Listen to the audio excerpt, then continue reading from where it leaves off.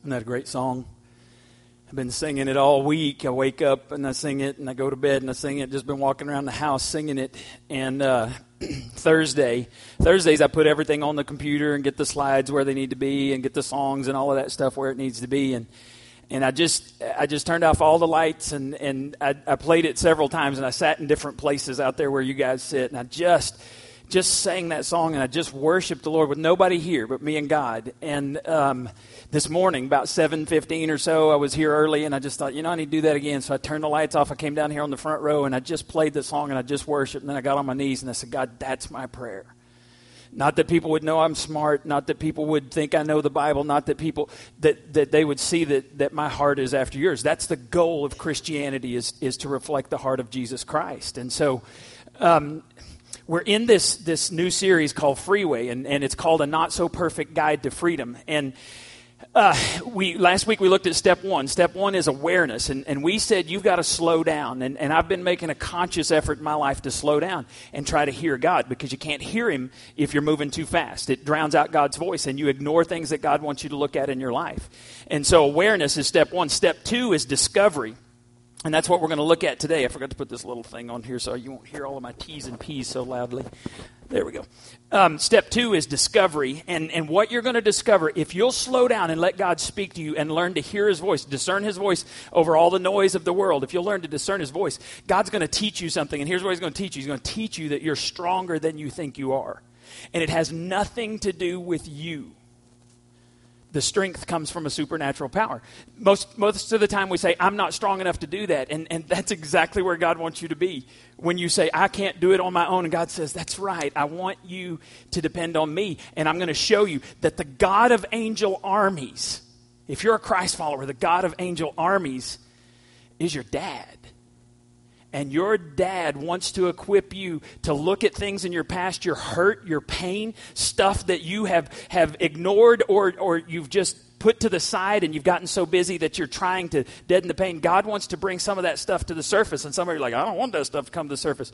You're never going to be the person that God wants you to be until you deal with stuff from your past. And then here's the really cool thing. Not only is God going to give you the strength to overcome that, if you will let Him, God's going to give you a connection point with somebody else who's right in the middle of it. Because this is totally from Scripture. 1 Corinthians says that the God of all comfort comforts us in all our affliction, so that we may comfort others in their affliction with the same comfort that we have received from God. God comforts you not for you. Yes, He loves you as His child. He loves you, but the comfort is never just for you. The comfort is so that you can turn around and find somebody else going through the same thing, and you can say to them, I know how you feel. Because if you're going through tough times, isn't it awesome when somebody comes along and they can say, I've been exactly where you are, right? Yes? Yeah. And so if you will allow God, those things that in your past that you think that you're embarrassed to share, this happened in our group the last 2 weeks. Somebody shares, and instead of being repelled, I'm going to tell you this till you believe it. Instead of being repelled, the group was drawn together. And I don't look down on somebody who shares their pain from their past. I become closer to them, and I want to be a friend and be a family member that encourages and walks with them through stuff. That's what the church is supposed to be. That's what Jesus died for, is to have a church that functions properly. And part of that is being gut level honest at times. And then those who are supposed to be in groups with us that are friends, when you cannot even lift your arms up yourself, you got friends that'll come and get under each arm and that's scriptural. That's what we want to have. Now, in the verses that we're going to look at today, I'm just going to give you a little bit of background. It's the Philistines versus the Israelites. And you already saw, we're going to talk about David and Goliath. But here, I want you to understand the setting, because this is really a big deal. The Philistines were from western Palestine, over there by the coast, and they were known for ironworks. And so they would make chariots, they would make armor, they would make spears, they would make swords. Are those things helpful in time of war? Yes, extremely so. And they were known as big, bad Philistines, and you didn't want to mess with them. The Philistines are coming. It was a scary deal. Now, the Israelites, God did this on purpose. God chose the Israelites, and they were a peaceful farming nation. They have plows. They have pitchforks and cows. Are those things very helpful in a time of war? No, not typically, all right? So each nation would employ whatever would be best, would give them the best chances of winning. So the Israelites, they were from the hill country. Now, have you ever been down around Austin, seen the hill country? They actually have hills down there. We've got, I don't know what we have here. I'm from the Panhandle where we didn't have anything but holes. You don't have hills, you got holes in the ground. But the Israelites were from a hilly nation, and they were called the hill people. And what they would want to do, if you're a farmer or you got pitchforks and plows and stuff like that, you want to get people to come up in the woods. Because a pitchfork's much better when you're hiding behind a tree. You know, big old Philistine comes riding by on his horse and his chariot, and he can't maneuver very well in the woods. Bring him out to my dear lease. I will kill that sucker. I can hide, you know, pitchfork, plow, whatever it is. I can kill him in the hill country. So I'm going to say, come on up here. You want to fight me? Come on up here. Now the Philistines, they're not dumb. And so they want to go out in the wide open prairie. Because it says, in the Bible, it says that the Philistines were on one hill and the Israelites were on the other, and there was a valley in between them. Well, the Philistines are like, come on down to the valley. We won't hurt you. We just want to talk. And what do chariots and armor and swords and spears and arrows, what do they do to farming people in the middle with no place to cover? Right? I mean, if you take any concealed handgun stuff they talk about, if you're in a situation, the first thing you should do is get behind something that stops bullets, then shoot. Right? Israelites, come down. We're friendly. That's not very smart. And so we're at this standoff. The Israelites, come up here. Philistines, no, come down here. And so what would happen, they would have this standstill, and sometimes this was just a military strategy. Instead of wasting all this bloodshed, because haven't you ever thought that war in the older times was just a dumb thing? Because I don't want to be the dude on the front line. It makes me crazy when I watch like Patriot and those types of movies, and they got thousands of dumb guys on the front line walking out there. And you got one shot. You know, that's a good thing. Then you're just going to stand there. I'm going to block for the guy behind me. You get to do that once, and you're done. It frustrates me. So instead of being the dumb guy, because nobody was volunteering, who's going to go? Nobody's volunteering, because what they do is they'd have a contest. They'd pick their best guy and your best guy. Let's have a fight. The problem was their best guy was Goliath, and he was 9 feet 9. This is what the scripture tells us, 9 feet 9. Where's Michael? How tall are you, Michael? 6'6". Stand up. Come here. Come here. Come right here. All right. Michael's 6. No. I get the stairs. Michael's 6'6". This is the only time in history that I'm taller than Michael. All right, now, if you take Michael, this is King Saul was about 6'6", 6'8", we're guessing, because the Bible says he was head and shoulders taller. I didn't even see you, Brad. I should have called him Brad, too. How tall are you, Brad? Oh, yeah. About the same. But so, King Saul is the one that's supposed to go fight Goliath. Now, stay here for just a second. I want to show you a picture, because my kids grew up on VeggieTales. How many of you know what VeggieTales is?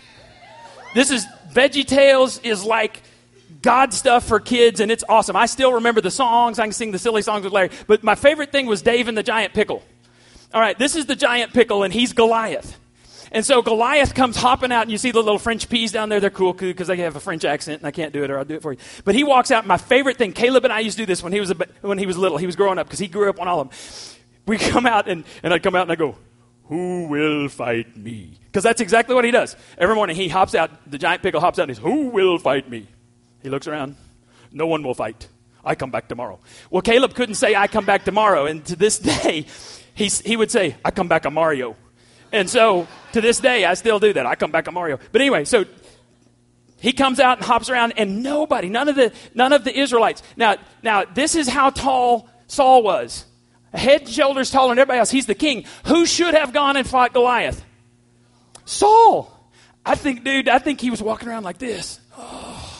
He had some posture issues because he's like, no, I'm short. Because I don't want to go fight him. Because, I mean, now imagine I'm Goliath, 9'9", estimates, he's over 400 pounds. All right? That's 2.5 of me, so add all of that, and then I'm up here. Who will fight me? You know, because Michael's my friend. He's head and shoulders taller than me. If I'm an Israelite, he should go fight Goliath, right? Okay, thanks, buddy. So Yeah, Jeff is going, yeah, someone else fight. Michael, go fight. So they have this contest, and Goliath would come out and he'd say, if I win, we own you. Your guy wins, you own us. And it avoids all this bloodshed. So this is going on over and over and over again. And everybody's running. Nobody wants to fight him because he's the undisputed, undefeated heavyweight champion of the world, at least in their mind. So now, Jesse's an important guy because he is the father of 8 sons.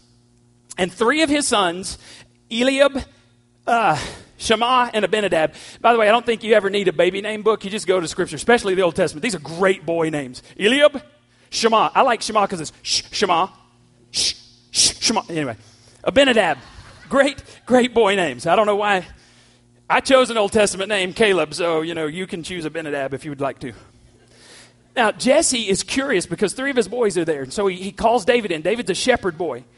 And he calls him in, and he's a teenager, and he says, hey, I want to know what's going on. So here's some supplies. Go take them to your brothers. Bring me back word, because I don't know what's going on. And David's like this teenager, and he's going, front row at the Goliath show? I am so there. So he takes off, and he goes to the front line, and he gives the supplies, and then he's walking around. Well, then here comes the big pickle jumping out there. And he says, who will fight me? And all the Israelites run in fear. Nobody's stepping up.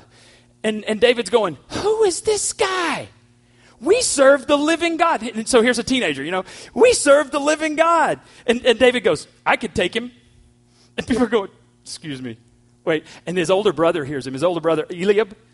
And he goes, David, my very, very small brother, shuttest thy pie hole.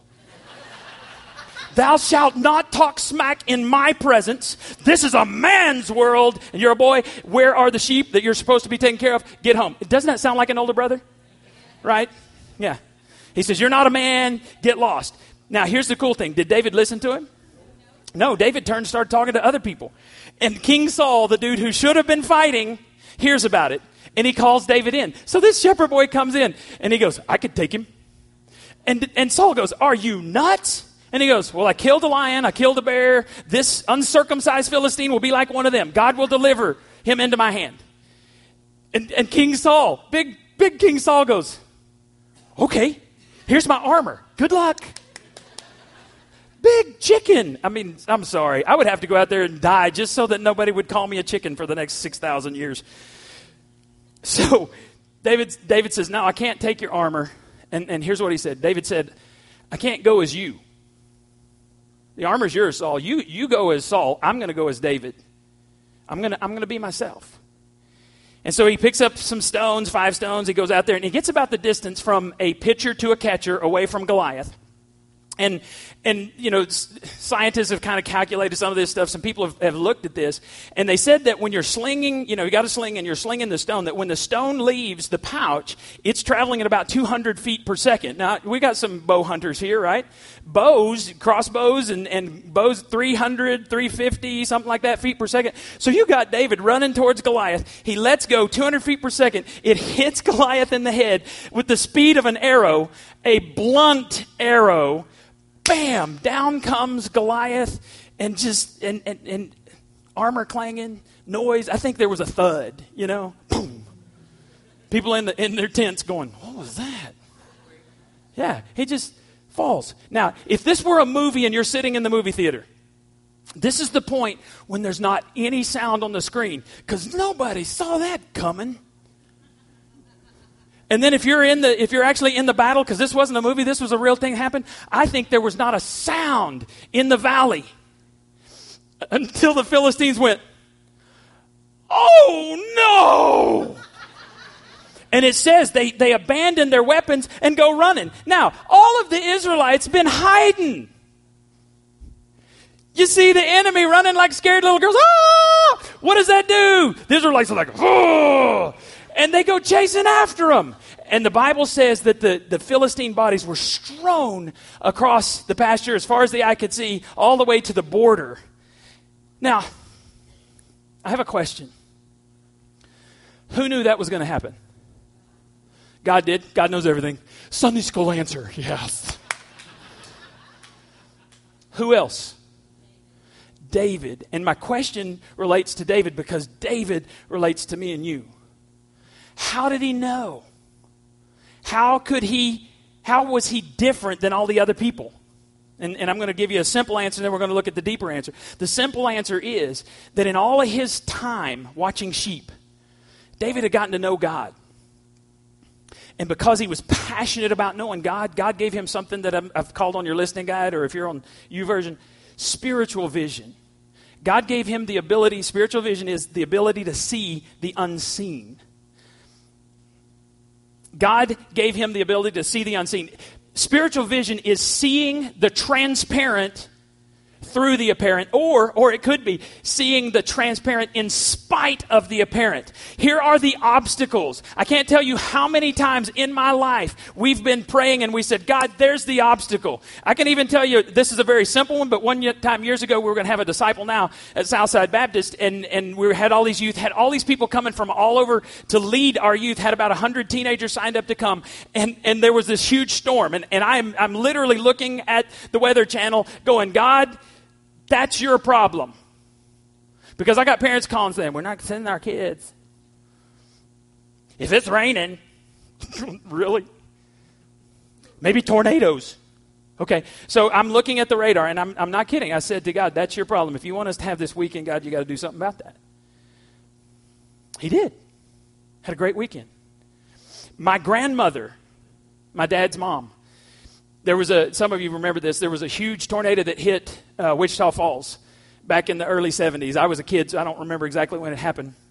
But we couldn't get a hold of my grandmother for several days, so my older brother drove through. He was in Glen Rose at the time. He drives through and goes and finds Grandma, gets through the barricades and finds Grandma. Grandma's house is sitting there just perfect.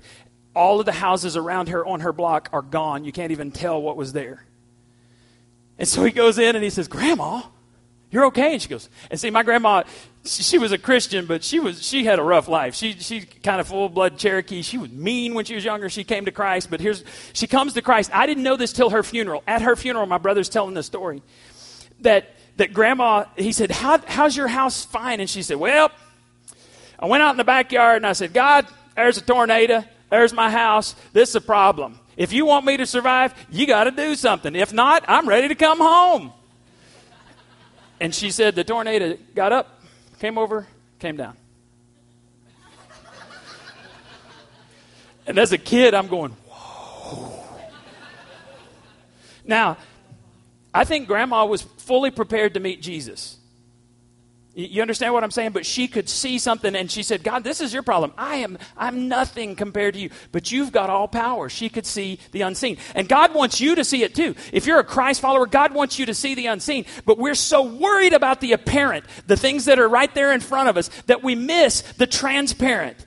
And the Bible says in Hebrews chapter 1, faith is the assurance of things hoped for, the evidence of things not seen. Then in verse 6 it says, without faith it is impossible to please God, for he who comes to God must believe that God exists and that he rewards those who earnestly seek him. Faith is seeing the unseen. This is spiritual vision David had. And so David said, God, that dude's mocking you, and I want to do something about it. God said, let's go. Let's do something. Now, if you want to know the secrets of David's life, they're in 1 Samuel 17. We're going to pull out just a couple of them. We all have battles. We all have giant things that we've got to face. But here, this is big. This is big. Don't miss this. You are only as strong as what you see. If you see the obstacles, you'll be defeated. If you try to go out in your power, you will lose. But if you are humble and you're near God, and you ask God to use you, God will, so that he gets the glory. Now, how did David see him? Well, just three things, very quickly. Spiritual vision, first, it takes root in private. It takes root in private. The ability to see God really happens in obscure things away from the crowd. If you knew David, you knew that he spent a lot of time by himself. He was very intelligent. Some people have said that he had a military mind like Norman Schwarzkopf. You know, Norman Schwarzkopf helped lead the invasion of Iraq, and he's just written books, and he's just this genius. Well, a lot of people say David had that same type of military mind. In fact, a few years ago, I read that at one time, West Point, they studied the military strategies of King David. That's pretty impressive. So he had this military mind. He was a genius. He was a musical genius, wrote all kinds of psalms. He played, he sang. He was just unbelievably talented. And God had him in the middle of nowhere watching sheep. And that was the lowest job in society, watching sheep. Now, David could have whined, but he didn't. He could have said, God, I'm a man after your own heart. I've got these talents. I can think, I can sing, I can play. What are you doing having me out here? He didn't do that. Instead, he got to know God intimately. He spent his time in private, in the obscure, worshiping God, not just on Sundays. Worship was an everyday habit with him. And when the lion came to attack, he said, God, we got a problem. I'm going. God said, let's go. So he kills the lion where nobody is seeing except sheep. They're not going to tell anybody. God saw, David saw. There was no applause. Dallas Morning News didn't show up. ESPN didn't do a 30 for 30 on David's life. You killed a lion. Wow, how did you do that? No. It was just David and God. And then when a bear came, same thing. God, there's a problem. Let's go, God. God says, let's go. The worshiper learns in real life experiences that with God, all things are possible. But you have to spend time worshiping to get this vision. You see, your life is a test. God is testing you in private. And if you pass the test in private, then He will promote your vision to a public setting. And here's why. A faith that has never been tested is a faith that can't be trusted. Our problem in the instant world, we want instant everything. I want my oatmeal right now. I want my meal right now. I want my marriage bliss right now. I want to be at the top of the business world right now. I want the best house right now. I want the best car right now. I don't want to wait. I don't want to deal with Goliaths. I don't want to hang out on the mountainside in obscurity. God, I want stuff right now. It's all about me. Well, David didn't try to take a shortcut from the pasture to the palace. You and I do that. David allowed God to work in his timing, and David became the greatest king in the history of Israel. God, that's great, all that stuff, but I want it now. Some of you are in an obscure job now. It's not what you thought. And you say, I don't think God even knows where I am. I don't think God gives a flying flip about me. It's not true. Some of you are moms of toddlers, and you're thinking, I spend all of my time wiping snot and wiping butts. And nobody knows what I'm doing. That's not true. That's one of the most God-honoring jobs you have. Some of you are single, and you're lonely, and you're saying, God, I'm here. Bonfires, signs.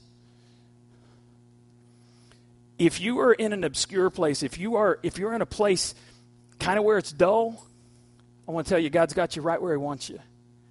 Because His vision begins in the obscure place. And if you'll be humble, if you'll listen to God and be faithful and understand it's by His grace, in His timing, He will give you a vision. And when He gives you a vision and you're faithful to it, He will bring you success by His grace. That's why Jesus said this in Matthew 25:21, well done, good and faithful servant. You've been faithful with a few things, I'll put you in charge of many things. I want you to circle the words faithful with a few things. And I'm going to ask you, can that be said of your life? Are you faithful in little things in life?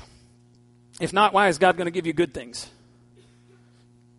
God's weeding out the individuals who just want comfort or they want the easy road. Because those people don't listen. Those people are whiners. Those people are complainers. They're hard-headed. They're stubborn. And because they're whining and complaining, they're going to miss what God has already put in their lives. They're going to miss it.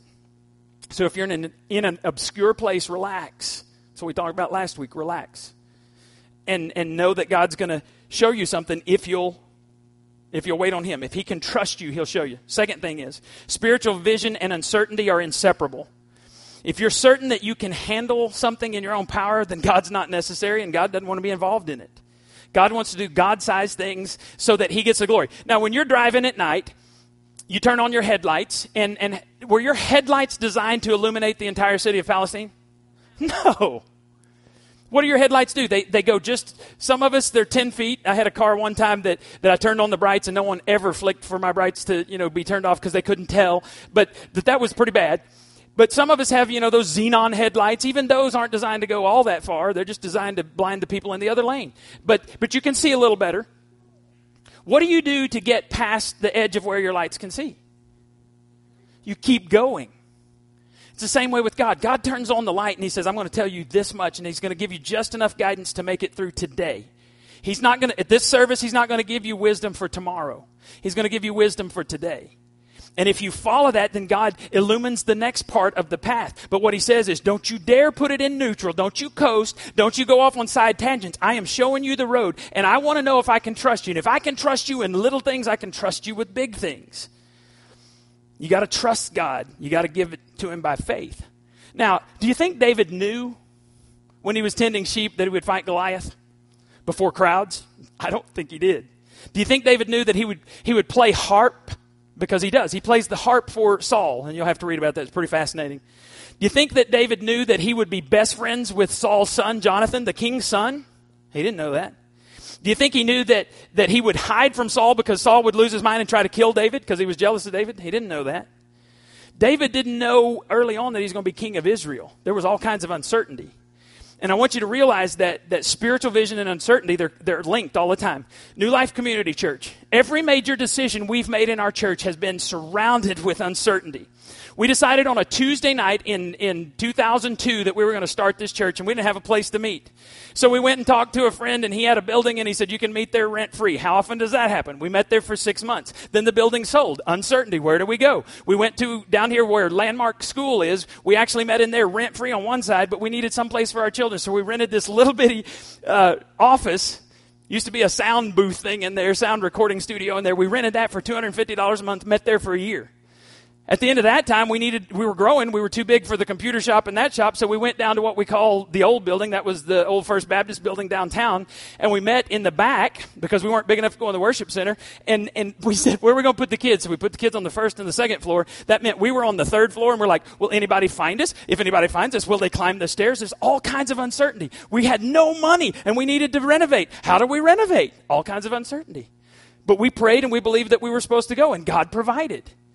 And then that building sold, and we thought, oh, no, we got to get out of here because the new landlord came in. We had some conflict with him, and we're like, we got to go. So where do we go? We had all kinds of uncertainty. We drove around. I literally drove around Palestine. Every building I saw that might possibly house a church, I'd say, God, what about that one? And every building, there was something wrong until this building came available. And long story short, there were back taxes owed on this building, and we got this building and the house next door for $150,000, and then this building was in bad shape, and we had to renovate and took about $100,000. So $250,000, we renovate this, and it's what you see today. And here we are, a church, little church, not a lot of money, and we go into debt, and we do all this stuff. Well, we had this thing called Building a Great Life, and you've heard about the Building a Great Life auction. So we had this thing, and in the midst of all this, the land, the 2 acres over here on the other side of the house came for sale. And so we started praying. We think God wants us to buy that. Well, we didn't have any cash. We were in debt for this. So what we decided, we did this 8-week series, Building a Great Life. And at the end of that, we were going to have a 1-day offering. And then we were going to ask people to give for 3 years over and above their tithe to pay off our debt. And so what somebody did was they said, well, let's go ahead and buy the land. And I'm like, with what? And they said, we'll loan you the money interest-free, and you can just pay it back. And when you have your big 1-day offering, we'll see how much you get. So we would go through the whole thing. We buy the land, and then we said, we still got to pay this off. So we do the whole thing. One day we had people come down and do their commitment cards down here. Raise $42,000 in one day. People just coming and giving. Well, that happened to be the last day of the Building a Great Life. And the individual who loaned us the money interest-free was sitting over there, came up to me after the service, and he said, God convicted me that the loan I gave you, that's my contribution. So total over $80,000 in one day, $87,000 in one day we raised. And then people, here's what was funny. People were going, Doug has lost his ever-loving mind. Has he seen us? Because we were a young congregation. We're still a young congregation. We don't have money. And a few people said to my face, most people whispered. And I'd walk up and they wouldn't talk anymore, and I knew what was going on. And then here's the crazy thing. It was a little over 3 years, about 4 years, God paid off this building. And so we're debt free now. And when God paid it off, who got the glory? It wasn't me. It was God. And so we were debt free, and then last year we needed a room for our teenagers. We had about $20,000 in the bank, and it was going to cost over $30,000 to build that extension out there. We felt like we were supposed to do it. So we started building before we ever had the money. And God paid it off. Who got the glory? God did. And now we're at this point where we think we need to put some concrete out here. And you know what people are saying? They don't think I know. They don't think I know. But really, there's people going, Doug has lost his ever-loving mind. Why is he wanting to put the parking lot out there when we've got this, and this? And I'll just tell you why. We have prayed about this, and we believe this is where God's taking us next. And there's all kinds of uncertainty. And if anybody in this church says, I knew this was going to happen ahead of time, they're a liar. Just smack them in the name of Jesus. Tell them I said you could do it, because they're lying. My favorite pastors that I listen to say, you're only about 70% sure on the most sure thing you ever do. Because if you're 100% sure, you don't need God, which means there's no faith involved. So there's uncertainty all the time. And so I don't know exactly what's going to happen with this auction. We're just going to give it a try. And if God shows, because we can't do this in our power. Phase 1 is $72,000. Covered parking out here and concrete that goes over to the house and up and through the front of the building. That's phase 1. That's half of what we want to do. And a 30 by 30 covered drop-off. We've wanted to drop off forever. If you've ever been here when it rains, you know that, oh man, it'd be nice to have a covered drop-off. Plus, if it rains, I can park my motorcycle under there. I mean, this just has to be of God. Okay.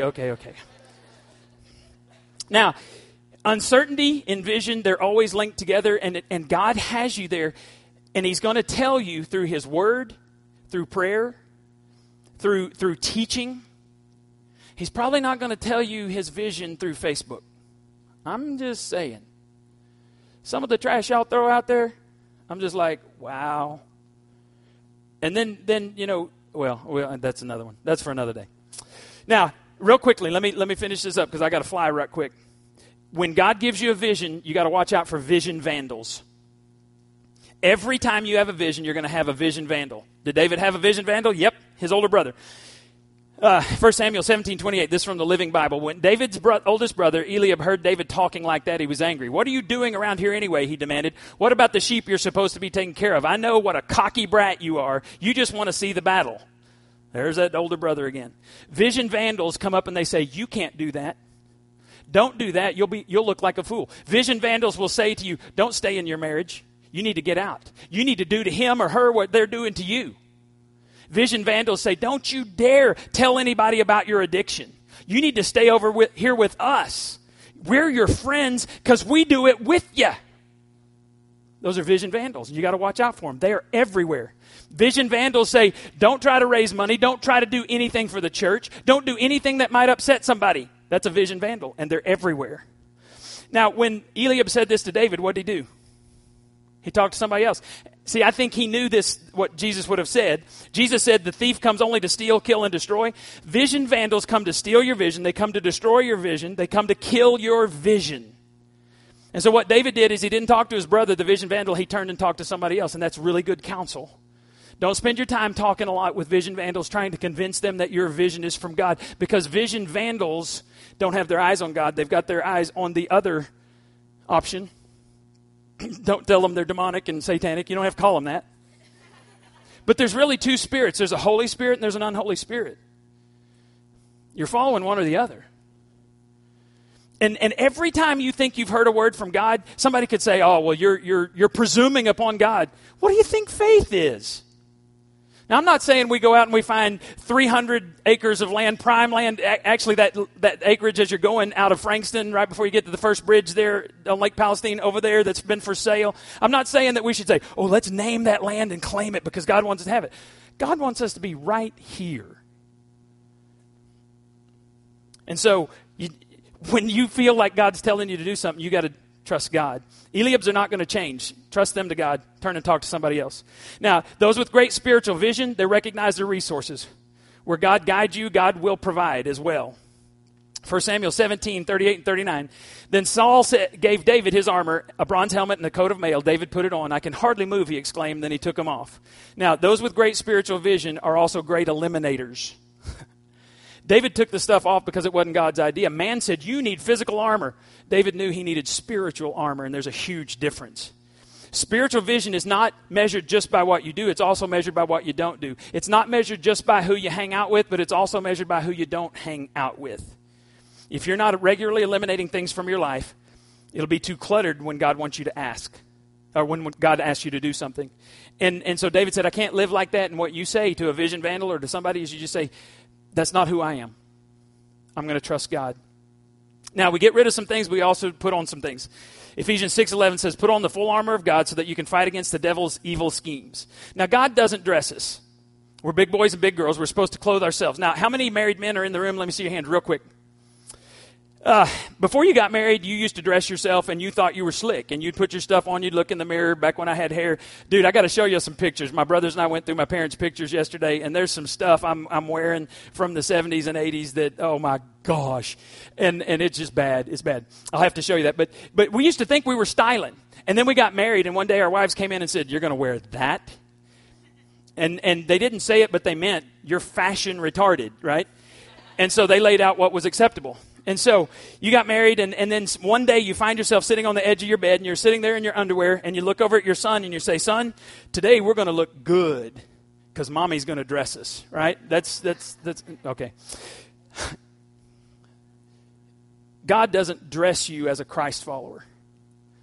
You're supposed to put on the full armor of God yourself. You're supposed to do it every day. Put on the vision, and in God's power, carry it out. Now, the last thing is spiritual vision is contagious. It's kind of like the flu, but in a good way. 1 Samuel 17:52 says, the men of Israel and Judah shouted and chased the Philistines all the way to the entrance of the city of Gath and the gates of Ekron. Now, before David got there was no shouting. There was lots of whispering. I can't believe this. Who's going to go? What are we going to do? We're going to die. David comes, goes out and kills the Philistine. And then what do the men of Israel do? Oh! Exactly. Thank you, Chandler. He's about the age David would have been. Yeah, thank you, Chandler. God gives a vision. God gives a victory. And when people are in tune with God, here's the cool thing. If I'm hearing from God, he's not just going to tell me. God speaks through the Holy Spirit to his body. And he will confirm things through other believers. The way we believe Scripture reads, I have no greater standing before God than any other Christ follower. I have a little different role because God's put me up here as a teacher. But you have just as much access to God the Father. And he will speak to you, and sometimes we need to hear from you what God is saying because we can't possibly know everything that God's telling our church to do. And we're missing out on a great deal of what our church is supposed to do if you're not worshiping, if you don't have a heart like David. That's why I keep hammering this. You are responsible for your relationship with Christ. So I want you to bow your heads. Got to finish up because Miss Janie will be coming in here and smacking me in a minute.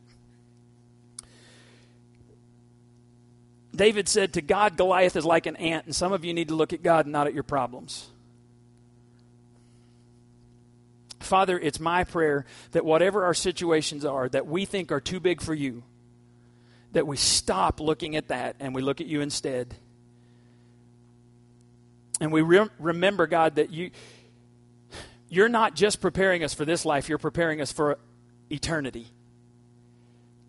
Help us to have a bigger perspective in Jesus' name. Amen.